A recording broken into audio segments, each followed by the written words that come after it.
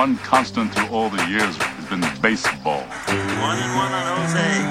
All eyes on the mound in the bearded Sam Dyson. Now he comes set. Kicks the 1-1 pitch. Fly ball deep left field.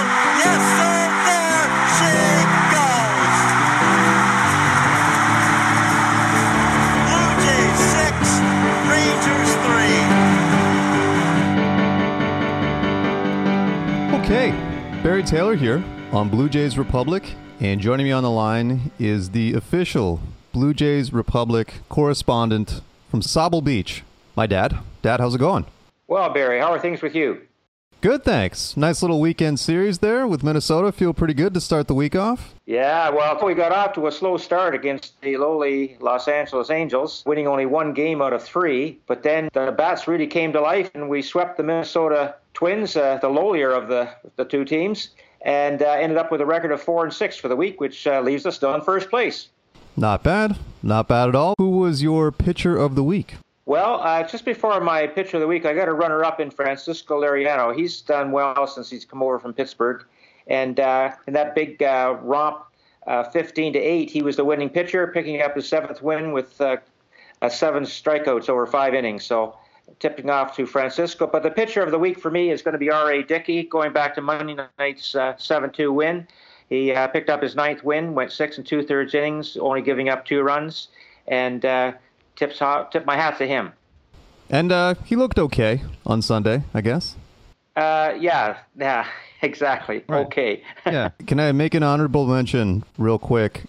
Jason Grilli, man. Yes, he was. I've been noting him all week, but just because he didn't have the same innings as the other guys. But Jason has come through really well, and he picked up a win there in the Saturday game, his 5th win of the year, and he really excites the fans with those fist pumps after he has a successful inning, and he's really he's really fit into that 8th inning setup, and he's just been hot, and he's been a great pickup, and hopefully he's it's just going to continue with this second life that he's taken.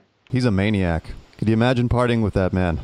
Good Lord. Now there was some offense. The offense came to life, especially in the Minnesota series this week. Who is your offensive player of the week? Well, my runner-up for offensive player was, and right up until after Friday's game, he was going to be my pick for the week. Russell Martin, our good old Canuck, went 6 for 12 in 4 games with 8 RBIs. And then Sunday, my man of the week, my pick for offensive player of the week is Josh Donaldson, who came through. Actually, the whole series went 6 for 10. 3 home runs on Sunday and another one earlier, so 4 home runs in that series and 9 RBIs. So he's hot again. How awesome is it when people throw the hats for the 3 home runs? They did that with Edwin last year, and now doing it again for the hat trick this year. It's almost on the anniversary date. I think it's a year ago tomorrow, as far as the calendar goes, that it happened with Edwin. And oh, really? Wouldn't that be nice if we could continue that at the end of every August? Oh man, I'll support that tradition for sure. Now, Dad, before we get to your highlight of the week, once again, I dipped into the budget. I know, it's always a risk, but you got to spend money to make money. That's right. Yeah. So we've got some hot beats for your highlight of the week. Let me just get this. Okay. How about that? Okay. Love it. Awesome. What is your highlight of the week? My highlight of the week has got to go back to Saturday's game when, after trailing 7-6 in the bottom of the 8th inning, Kevin Pillar hits a double. We've got a runner on second. And then Melvin Upton comes up and hits a triple. And as the outfielders booted the ball around, and they never did pick it up before Melvin just kept on going and crossed home plate. And that was the 8th run for the victory in an 8-7 win. They could have had the Benny Hill theme playing during that whole play, it felt like. Yeah, that's a good point. It's rough. And interestingly, Melvin was the one kicking the ball in the outfield last week. So he sort of, full circle there. Yes, that's right, Barry. Exactly was. In Cleveland, he was the one that slipped. And what do I do with this? I'll just throw it that way. And because we could have held the guy at third last week, and the guys could have held him at third this week. So I guess what goes around comes around. Exactly. What's coming up this week for our beloved Toronto Blue Jays?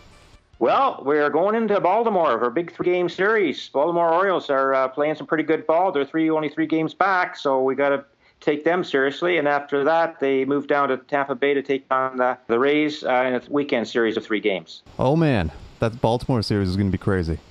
Yes, yeah. There'll be a lot of bars in Toronto filled for that one. Absolutely. Okay, so Dad, today, August the 29th, as of this moment, do the Toronto Blue Jays have a shot in heck of making the playoffs? We're in first place. There's only 22 games left. You betcha. Love it. Oh, what a great time to be a Blue Jays fan. And speaking of which, just as we exit this week's edition of the Blue Jays break, want to give a salute and a welcome back to Dioner Navarro.